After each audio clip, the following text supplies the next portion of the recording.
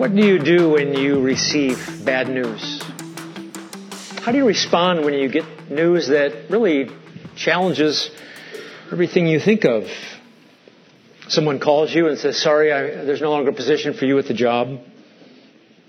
Yet you have a little one at home and a wife at home and a mortgage. The doctor says, I'm sorry, the baby has died. You have a miscarriage. What do you do when you get a notification that your spouse has passed? The test comes back, medical test, and it's not positive news, it's negative news. What do you do? We all live in a fallen world. We all live in a world with trials all around us. So we want to make sure we can respond rightly and well. And I just want you to know, ultimately, the answer to all these questions is found in the God who made you, the God has redeemed you, and the God who preserves you. If you'll take your Bibles and turn to 1 Peter chapter 5 for our passage today, Lord willing, we'll be in Luke next week. I want to address this issue about trials, how inevitable they are, inescapable, and how we can please the Lord in the midst of trials, working through very difficult issues in a godly way so that we might honor the Lord who sought us and bought us with His redeeming love. Jesus warned His disciples. He said, you'll have tribulation in this world, John 16. Paul said he's troubled on every side with trials. They're just a way of life. But the key, the ultimate key, is making sure you remember who God is. I thought I was going to prepare this message this week for you because this has been a very difficult year for Bethlehem Bible Church with spouses dying and daughters with heart problems and layoffs and all kinds of other issues. But then, of course, what the Lord so often does He not? If you've taught the Bible at all, you begin thinking, I'm going to teach this for other people. I want to encourage them and fortify their faith in the Lord. And then all of a sudden, you have to go through a trial too, so then you have to live it before you preach it. How fair is that? And so this message has ministered to me all week because it's the eternal Word of God. This message, I'm positive, not because it has anything to do with me, but because of the text and the Spirit of God, it will minister to you. It will serve as a template for you when the phone rings and it's bad news. When the test comes back and it's bad news. When something's going on in your life and there's bad news and you say, what's the ultimate solution? Oh, certainly there could be medical things done and other things, but the ultimate solution is remembering who the Lord is. There's an Old Testament prophet who said, thus says the Lord, let not a wise man boast of his wisdom, and let not the mighty man boast of his might.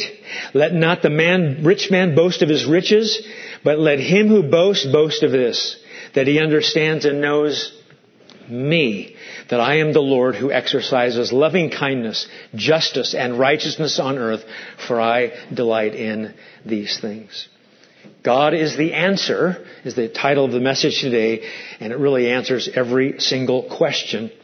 Lord, what about this? Why? How can I honor you in this trial? Our passage today is 1 Peter chapter 5, verses 6 through 11. Now, when you first read this, you're probably going to think, oh, there's some responses there for me in the midst of suffering and trials. Now, those are true, but as I read this, I want you to take a look and be observant to see if you can see anything about God in this. God tells us what to do, that certainly, but as I read it, I want you to focus in on and see and be aware of the fact that it's not just telling us what to do, although that's fine, God can do that anytime He wants. But there's a nature and the character of God in the midst of all this, and that's the key to this passage. 1 Peter 5, verse 6. Humble yourselves, therefore, under the mighty hand of God, so that at the proper time He may exalt you, casting all your anxieties on Him because He cares for you. Be sober-minded, be watchful. Your adversary, the devil, prowls around like a roaring lion, seeking someone to devour. Resist him, firm in your faith, knowing that the same kinds of suffering are being experienced by your brotherhood throughout the world. And after you have suffered a little while, the God of all grace, who has called you to His eternal glory in Christ, will Himself restore, confirm, strengthen, and establish you. To Him be the dominion forever and ever. Did you notice? Did you see the mighty hand of God? Did you see He cares for you? Did you see He's the God of all grace? And that's going to be the key for our message today. Understanding who God is and responding to Him rightly when we're in a trial. Now, the book of 1 Peter is a book about suffering. It's not necessarily suffering with health conditions, unless you think, rightly so, that the church is being so persecuted by Satan and his minions that they're getting persecuted unto death. And they're a suffering church, and they're scattered, and they are on the run. They're elect exiles, chapter 1 says. And Peter wants to make sure that they stand firm in the faith. Peter, learning about the Lord Jesus day by day for those 3 years, wants to now make sure that you understand the proper role of suffering. And unlike people on TV, and unlike many of us, even if we think wrongly, the key is not glory first and then the cross. It's suffering first and then the cross. It was that way for Jesus, and it is for us. There's the cross before the crown. Now, if you go back to chapter 1, it makes sense to watch Peter praise God, especially after Peter so often had foot-in-the-mouth-itis. I think that's what it's called technically. I started working on Latin on my Duolingo, and so I might have to throw a Latin word out here or there. Peter, who would say to Jesus, let's not, you're not going to die now. And Jesus has to say, get behind me, Satan. Peter, who denies Jesus how many times? Certainly more than once. And now Peter, on this side of the resurrection, and now the Spirit empowered and illuminating him to write, inspiring him rather, it says in verse 3, it all starts off with praise. In the midst of all the suffering, in the midst of the persecution, in the midst of exile all across these places in chapter 1, verse 1, he says, "Blessed be the God and Father of our Lord Jesus Christ. According to His great mercy, He's caused us to be born again to a living hope through the resurrection of Jesus from the dead." They don't have much on earth now. They're scattered. They're persecuted. "To an inheritance that is imperishable, undefiled and unfading, kept in heaven for you, who by God's power are being guarded through faith for a salvation ready to be revealed in the last time. In this, you suffering Christians, rejoice. Now for a little while, if necessary, and it is because that's God's plan. You have been grieved by various trials, so that the tested genuineness of your faith, more precious than gold that perishes through it, is tested by fire, may be found to result in praise and glory and honor at the revelation of Jesus Christ. Though you have not seen Him, just like us, you love Him. Though you do not see Him now, you believe in Him and rejoice with joy that is inexpressible and filled with glory, obtaining the outcome of your faith, the salvation of your souls. And Peter just marches through chapter 1 about who Jesus is. Chapter 2, how He's the suffering servant and a great example in suffering. Chapter 3, husbands and wives and how they deal with one another. Chapter 4, don't be surprised when you're in a trial. Jesus suffered, we suffer. And we come to the end of the book, and tucked here in verses 6 through 11, I hope this passage will be like a pillow for your weary head that you can just rest your soul. The other day I saw online somebody tested, I think, 10 different pillows. Which one was the best? This is the best one right here. Maybe you like my pillow, maybe you like our pillow, maybe you like all these other brands. This is the best pillow. You will find yourself running back to this passage a lot because it's so God-centered, so helpful, and because we all go through trials. Very, very simple outline today. Since God is mighty, be humbled. Since God cares, cast. And since God is gracious, suffer well. 3 God-centered ways to respond to any trial, including up to death.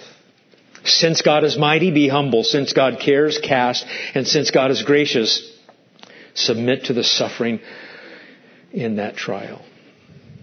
How should you respond to any trial? Dear Christian, here it comes. Number 1, since God is mighty, humble yourselves. This is the right response in a trial. Verse 6, humble yourselves, therefore, under the mighty hand of God, so at the proper time He may exalt you. God is in control. God is sovereign. He's providentially orchestrated everything. And He wants you to just humble yourself in the trial. Instead of fighting against the trial, instead of kicking against the goads and bucking God's system, which would be fruitless, thinking somehow maybe functionally God's fallen from His throne. It's an acceptance. It doesn't mean you can't find cures. It doesn't mean you can't try to do things to get a new job. It doesn't mean that. It means while you're in the trial and you're suffering through it, you have to cease striving and know He's God. Psalm 46. You're in the fiery trial and you know this is God's will because God has a sovereign will, and whatever happens is God's will. He's sovereign over everything, including the trial. And so what Peter is saying is, instead of saying with a self-reliant, defiant heart, God, I would run this universe differently. I wouldn't have that health problem. I wouldn't have that job layoff. I wouldn't have this, that, or the other. I would do it differently. That's pride. And the opposite of pride is, I'm just going to humble myself. I'm just going to accept this as God's will. I don't have to figure it all out. I don't need to know why. And you can tell, at least with 1 Peter, the recipients, they're going through all this. They're trusting in Jesus. He's the God-man. They've entrusted their souls to a faithful Creator who's doing what's right, and they're getting persecuted for it. And so, Peter says, humble yourselves. When Jonathan Edwards, the great theologian in Princeton, died unexpectedly, he thought he would have a smallpox vaccination and lead the congregation in that, and many others. He died from that, and here's what his wife wrote. Tell me you think this is kicking against God's goads or humbling herself under the mighty hand of God. She wrote, what shall I say? A holy and good God has covered us with a dark cloud. Oh, that we may kiss the rod and lay our hands on our mouths. The Lord has done it, but my God lives, and He has my heart. What a sweet, godly response to trials. And it's interesting because He could deliver you. What's the text go on to say? Under the mighty hand of God. When you see mighty hand of God, I don't want you to think of 5 fingers in a hand. God doesn't have a hand. God is spirit. Jesus, of course, incarnate had hands. But here we're thinking about God. He's invisible. He has no body. How can He have a hand? This is just language for us to recognize, this anthropomorphic language that we'd use of humans. Can you think of a time in the Old Testament where Israel was in a bind and by the mighty hand of God He rescues them? Of course, they're in Egypt and they're slaves, and over the text says in Exodus that He rescued them. He delivered them with a mighty hand. This is the hand of deliverance. The same God that puts you in the circumstance of difficulty can rescue you. He's in charge. He understands. He's powerful to deliver His people. He's powerful to judge their enemies. This is the providential control of God. And this is what helps us submit to God's plan, because He's powerful enough to sustain us through. He's powerful enough He could have kept us out of it. He's powerful enough He put us in it, and He can get us out of it. And we humbly accept our circumstances. For we know that for those who love God, all things work together for what? Good, for those who are called according to His purpose. This is how James could say, count it all joy, my brothers, when you meet various trials, knowing that the testing of your faith produces steadfastness. This is how Paul could write in Romans. Not only that, we rejoice in our sufferings, knowing that suffering produces endurance. And by the way, if God has a mighty hand to rescue, you should be thinking, that means He's not aloof. That means He's not far off. That means He's not in some other zip code doing something else. He's present. He's there. I'm the Lord. I'm with you always, even to the end, Jesus says. The power of God. Mary knew it. He has done mighty deeds with His arm. I love Isaiah 40. Behold, the Lord comes with might, and His arm rules for Him. His reward is with Him. He will tend His flock like a shepherd. When you see a trial come into your life, I want you to filter it through or look through like the screen door of, yes, but it's mighty hand of God. He's put me here. He can keep me here, and He can take me out anytime He'd like. I'm not under God's thumb.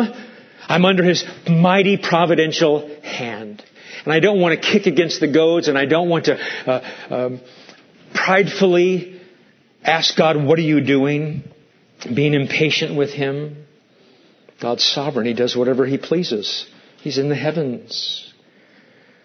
And by the way, it won't last forever. Do you see in verse 6?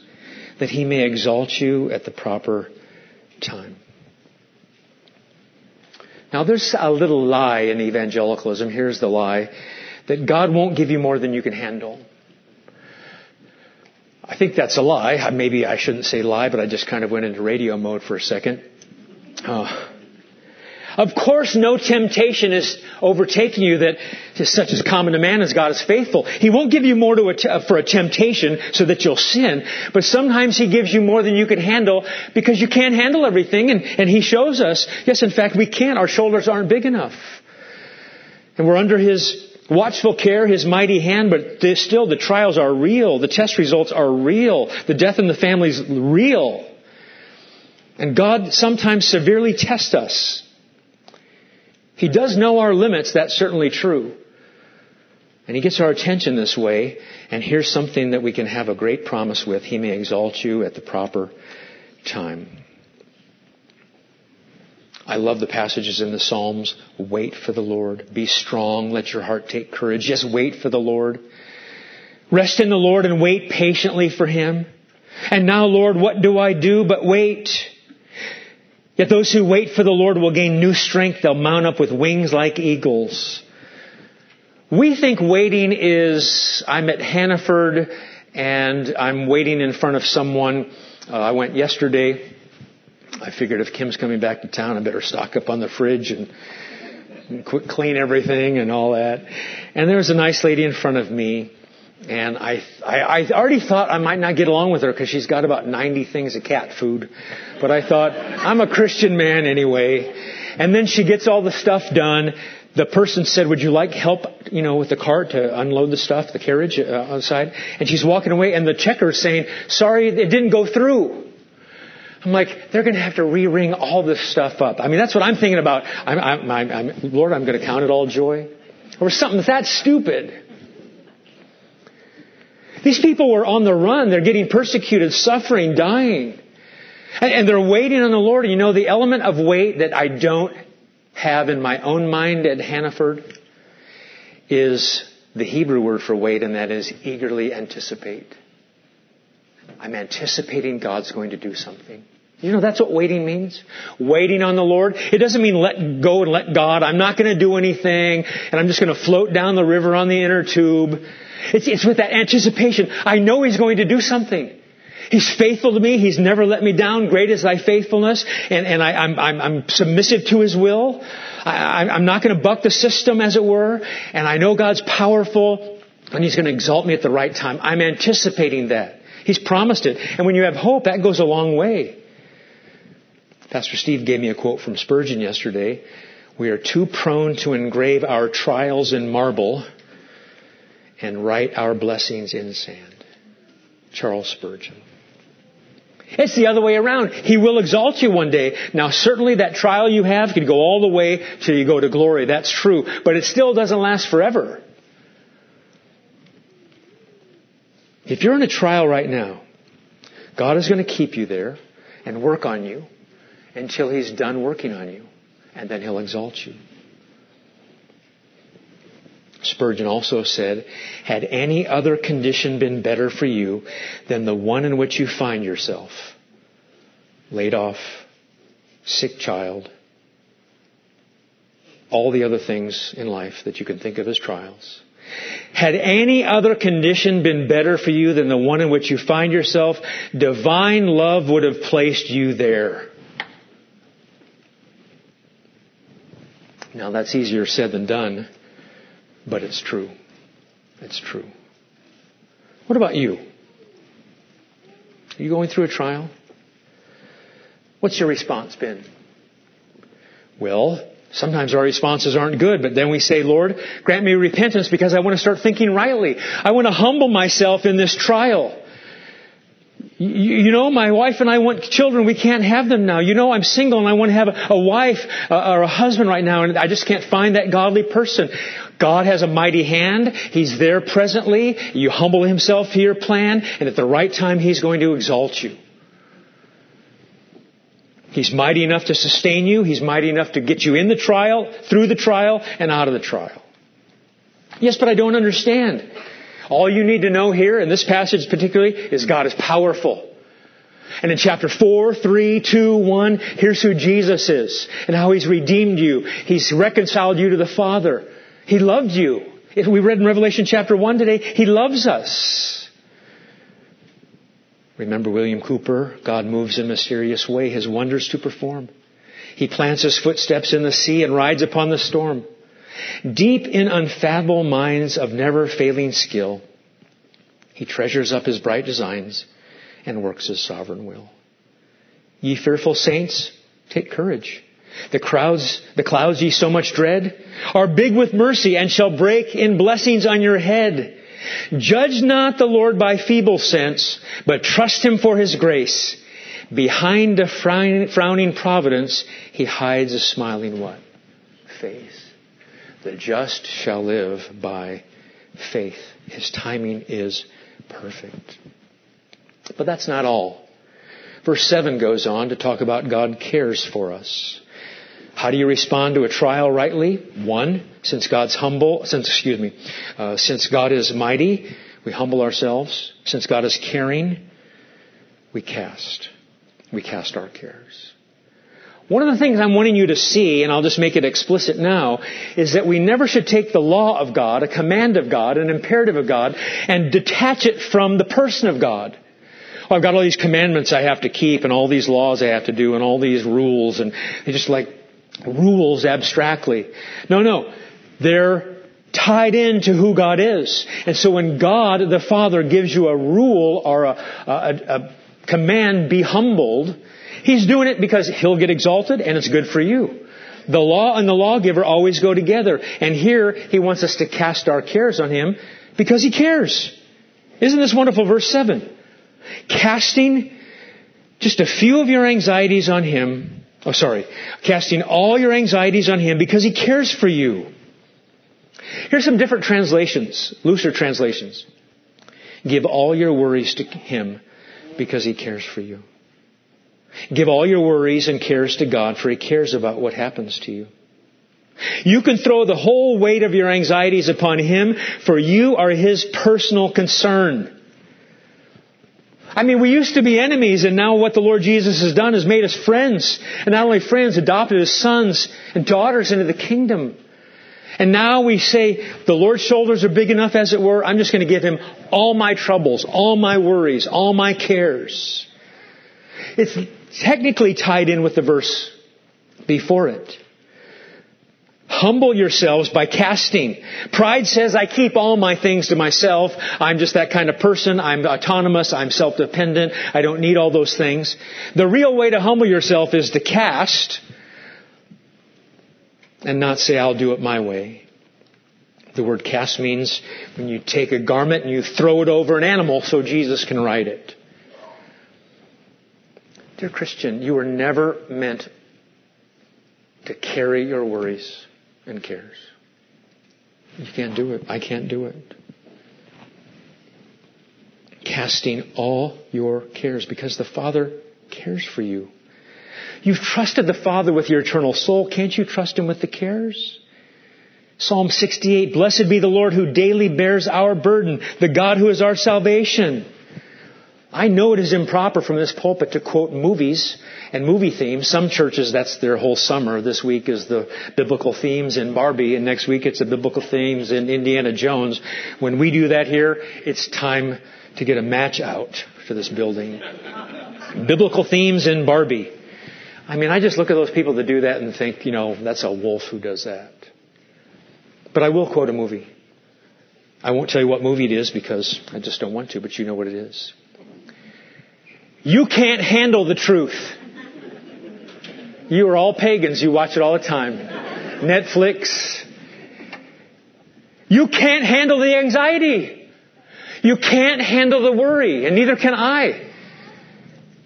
By the way, when we think we can, I'll tell you what happens. Tension headaches, insomnia, ulcers, restricting saliva, tooth decay, fatigue, difficult concentrating, irritableness, muscle tension, etc.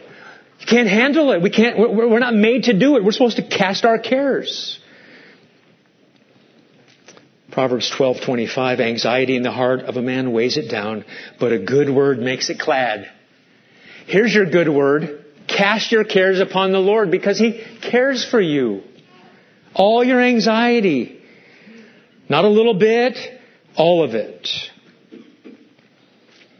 Jesus Himself was in the stern, asleep on the cushion, and they woke Him and said to Him, Teacher, don't you care that we're perishing? And being aroused, He rebuked the wind and said to the sea, hush, be still. The wind died down and it became perfectly calm. Why are you so timid? How is it that you have no faith? Big burdens you cast, little burdens you cast. The word cares simply means something that's divided. And so you think two things about it. You've got a concern and it divides you. So instead of trusting the Lord with our hearts and not leaning on our own understanding, it's making us think about these other things, and we're kind of alt-tabbing back and forth. Interestingly, the word for worry in English comes from the word to strangle. To strangle. Because what does worry do? It strangles you. I remember the old Presbyterian pastor J. Adams. Some of you know him. He would always get up and preach without a tie. Like, what do you, in my circles you preach with a tie because then you're godly. And he said, why do women live to be 80 on average and men 70? Answer, slow strangulation. Ties. You know what I'm talking about. It's 3 a.m. and it's like you're strangling yourself with worries. They just compound themselves. And Peter wants to remind you that in the midst of all your worries, God exists. God cares. As worry chokes out the life of faith, thinking about who God is helps us. There's a lady named Elisha Hoffman. She wrote a song called I Must Tell Jesus.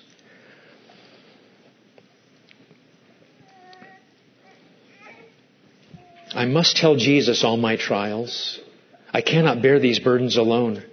In my distress, He kindly will help me. He ever loves and cares for His own. I must tell Jesus. I must tell Jesus. I cannot bear my burdens alone. I must tell Jesus. I must tell Jesus.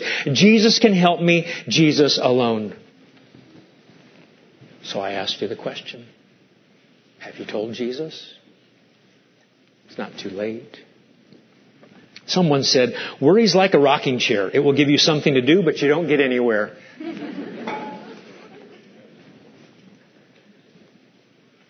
Another man said, worry is an indication that we think God cannot look after us.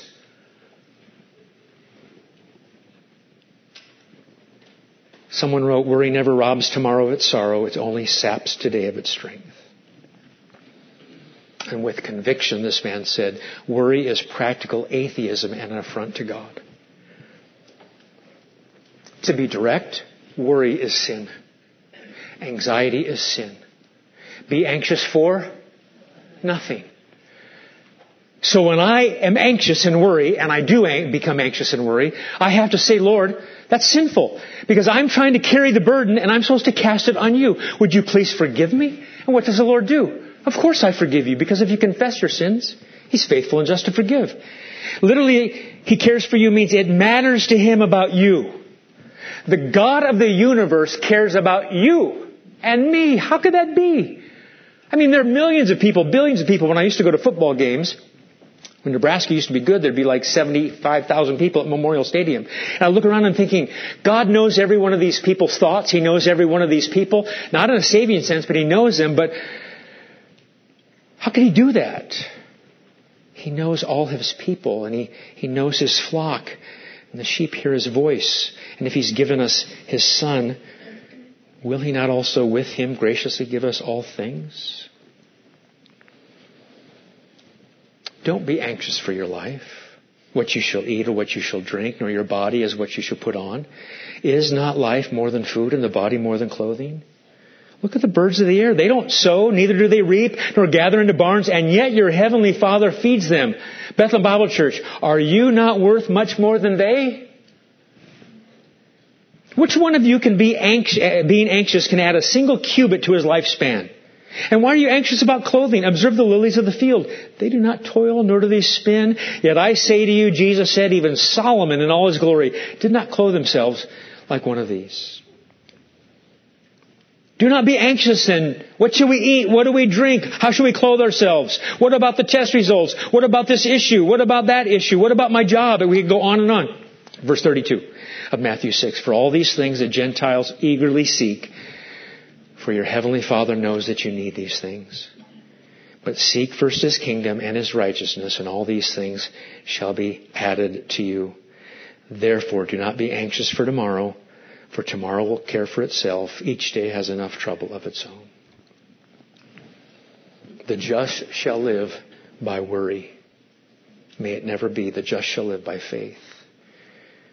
Your confidence, dear Christian, my confidence should be in the fact that Jesus actually does care. He genuinely cares for his people. He's not remote. He's not unattached. So if you're holding on to a care, why don't you cast it even right now? Say, Lord, please forgive me for holding on to this. I just lay it at your feet. You say, well, you know what? If I thought Jesus was more compassionate, maybe I'd lay it at his feet. Soon afterwards, Jesus went to a town called Nain, and his disciples and a great crowd went with him. As he drew near to the gate of the town, behold, a man who had died was being carried out, the only son of his mother. She was a widow. And when the Lord saw her, he had compassion on her and said to her, do not weep. Then he came up and touched the bier, and like the casket thing, and the bearer stood still. And he said, young man, I say to you, arise. And the dead man sat up and began to speak, and Jesus gave him to his mother. I read that and I think, God cares.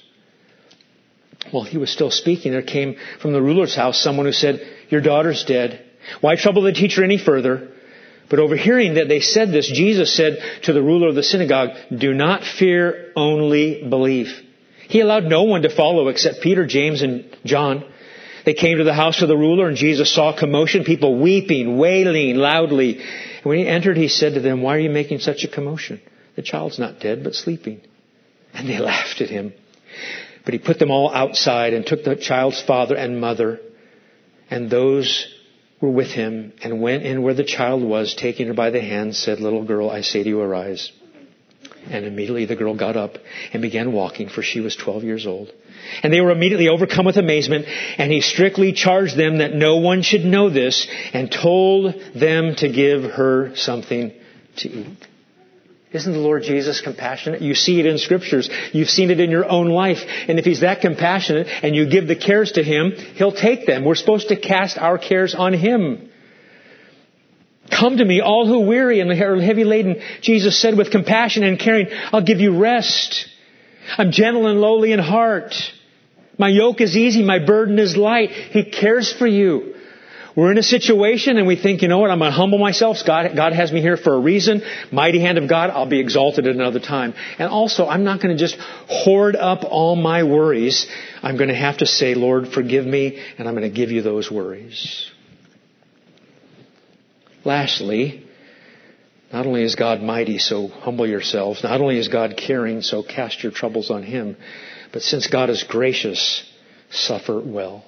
Since God is gracious, suffer well.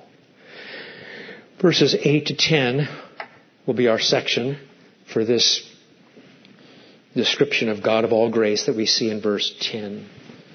Let me read this to you, and I want you to be thinking about persecution and how Satan hates what Jesus loves. Jesus dies for the church, builds the church.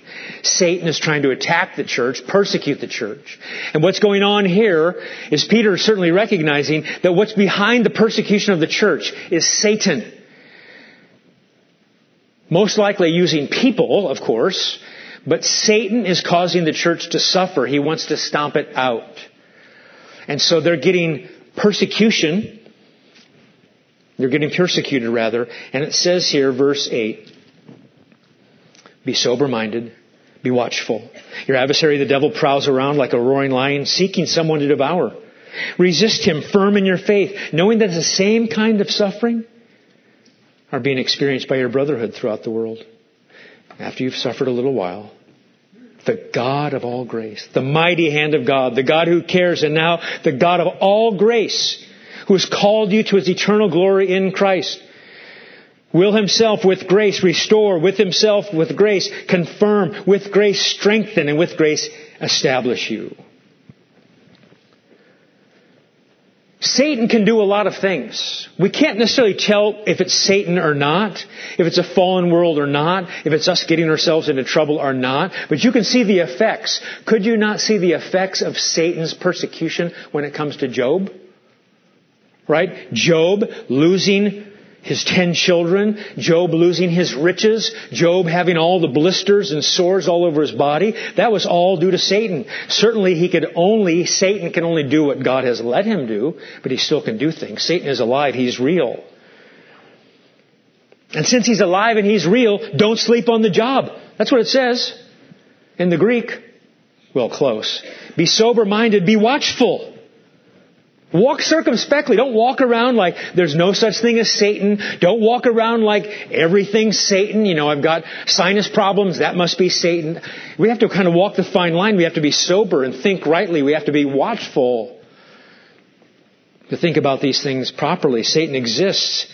But our advocate exists too. When Satan goes and says, can you believe Abendroth is suffering wrongly? Can you believe Abendroth is having anxiety over things? Can you believe that he's not humbling himself under your mighty hand, God? Then we have an advocate with the Father, Jesus Christ the righteous, right?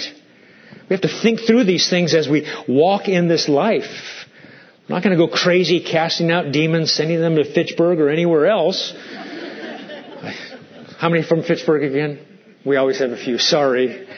Okay. Gardner, farther.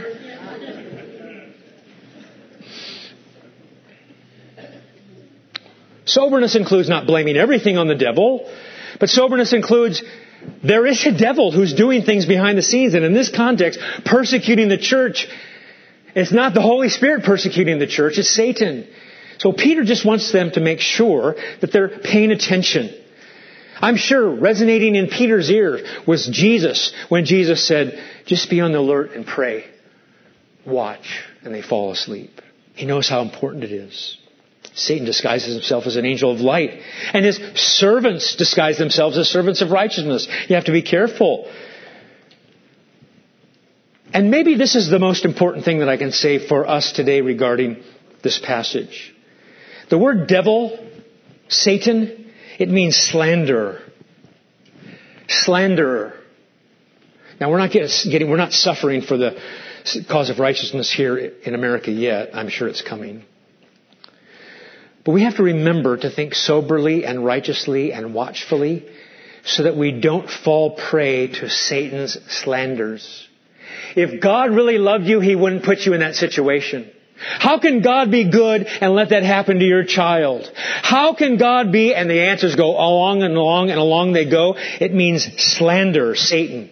So we have to walk carefully so we're not blaming God. May we never blame God for anything. God never has to be asked for forgiveness. He never has to ask for forgiveness. And to get our attention, you think of something strong and powerful that you better run from. He calls the adversary, verse 8, like a lion. Powerful, strong. This is not some kind of tiny little animal. This is a lion. And it's interesting because the word there, prowling, means walking back and forth like a teacher would, peripatetically walking back and forth. He just kind of, you see him at the zoo. And the animal in the zoo just walks back and forth. It's like it's looking for that little spot to kind of get out and get you. In the old days, you could get up pretty close to fences of zoos, but not any longer. Kim, I remember her telling me the story. Her brother had his pacifier and was taunting one of the monkeys in the zoo in California. And if I remember the story right, the monkey grabbed the pacifier, put it in its mouth, and started sucking real hard. And Steve Duncan, Kim's brother, kept shouting, "Monkey's got my fire! Monkey's got my fire! Monkey's got my fire!"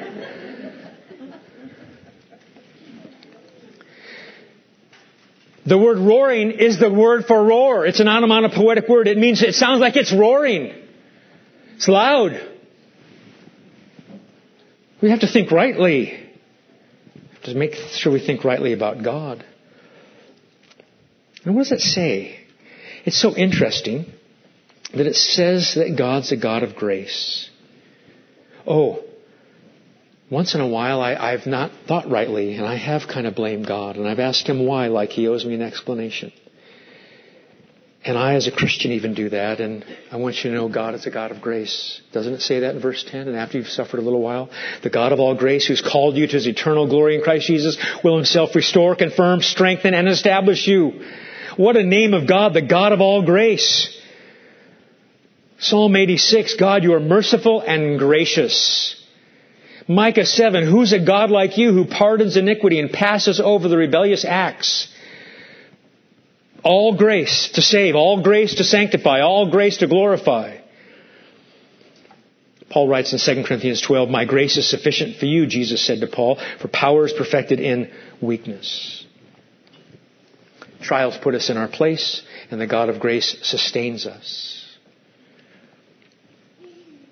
Did not Jonathan Newton, who wrote Amazing Grace, say, 'tis grace has brought me safe thus far, and grace will what? He'll lead me home. He's got me all the way to the end. If I could lose my salvation, I would, but He's got me. Dear Christians, suffering is not going to last forever. And the suffering you have on earth, compared to heaven, listen to what 2 Corinthians says. For momentary light affliction is producing for us an eternal weight of glory far beyond all comparison, while we look not at the things that are seen, but the things which are not seen. For the things which are seen are temporal, but the things which are not seen are eternal.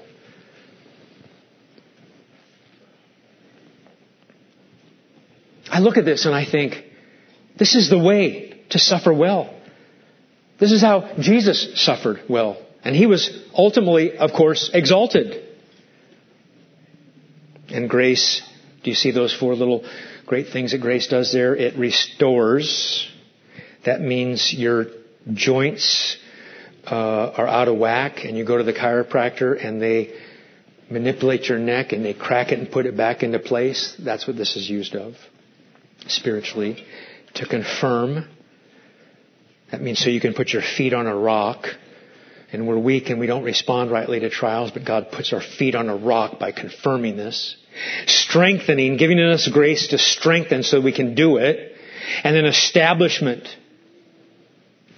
It's got the word like with the roots that go deep. Grace, grace, marvelous grace.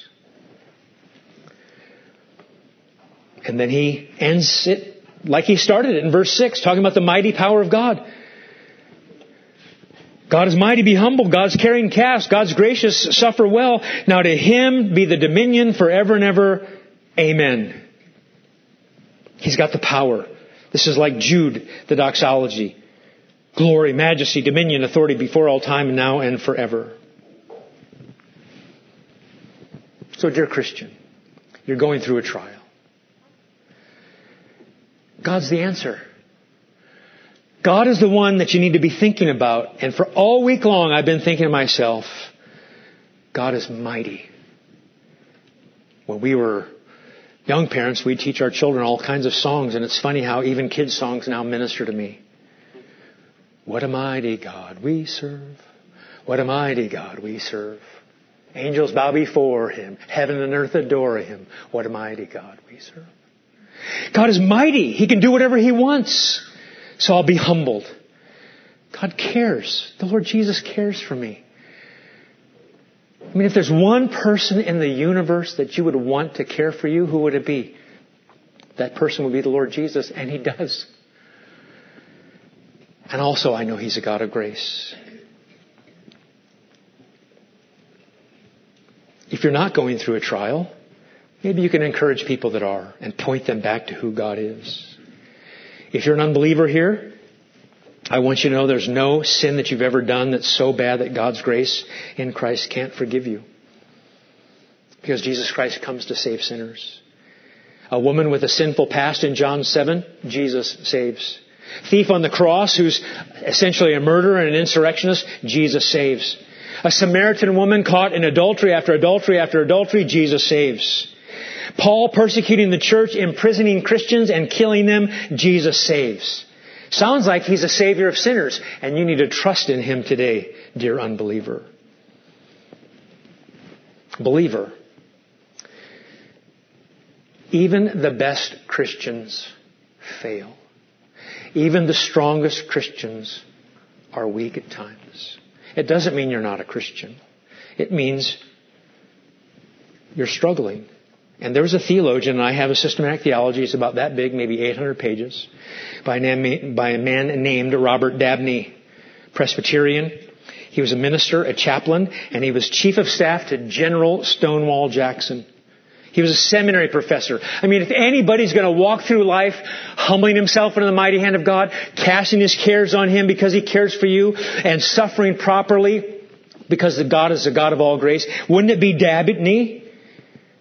He started to get older and he was worried about his death, that what if he won't die honorably? What if he won't die in Christ Jesus? What if he won't hold on to the faith when he's old and sick and tired? Will he make it to the end? His friend wrote this. Dear friend, let me advise you now as you have often advised me. If you were about to cross a deep chasm and there were a bridge over it, would you stand there looking in at yourself, wondering if you trusted enough in bridges to be able to cross? Or would you not rather go and examine the beams and the timbers of the bridge and the quality of its construction and determine whether the bridge was trustworthy and then pass over it in confidence?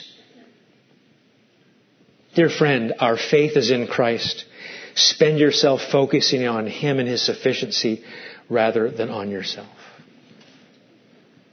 Bow with me, please. Father in heaven, I thank You for these dear people.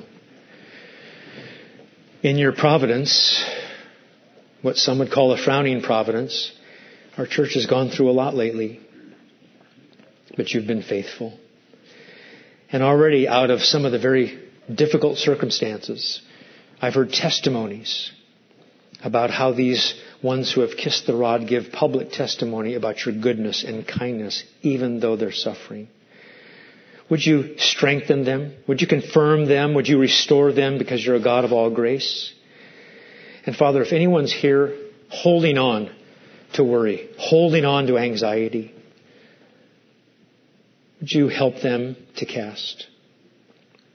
I think about the Lord Jesus, who humbled Himself to the point of death. He became obedient to the point of death, even death on the cross, by humbling Himself to God's plan. Thank You for such a great Savior that we have. Would You work in our lives so that heaven will sound even more glorious as we say, God, You were faithful to the very end, and You made it happen. For Jesus' sake.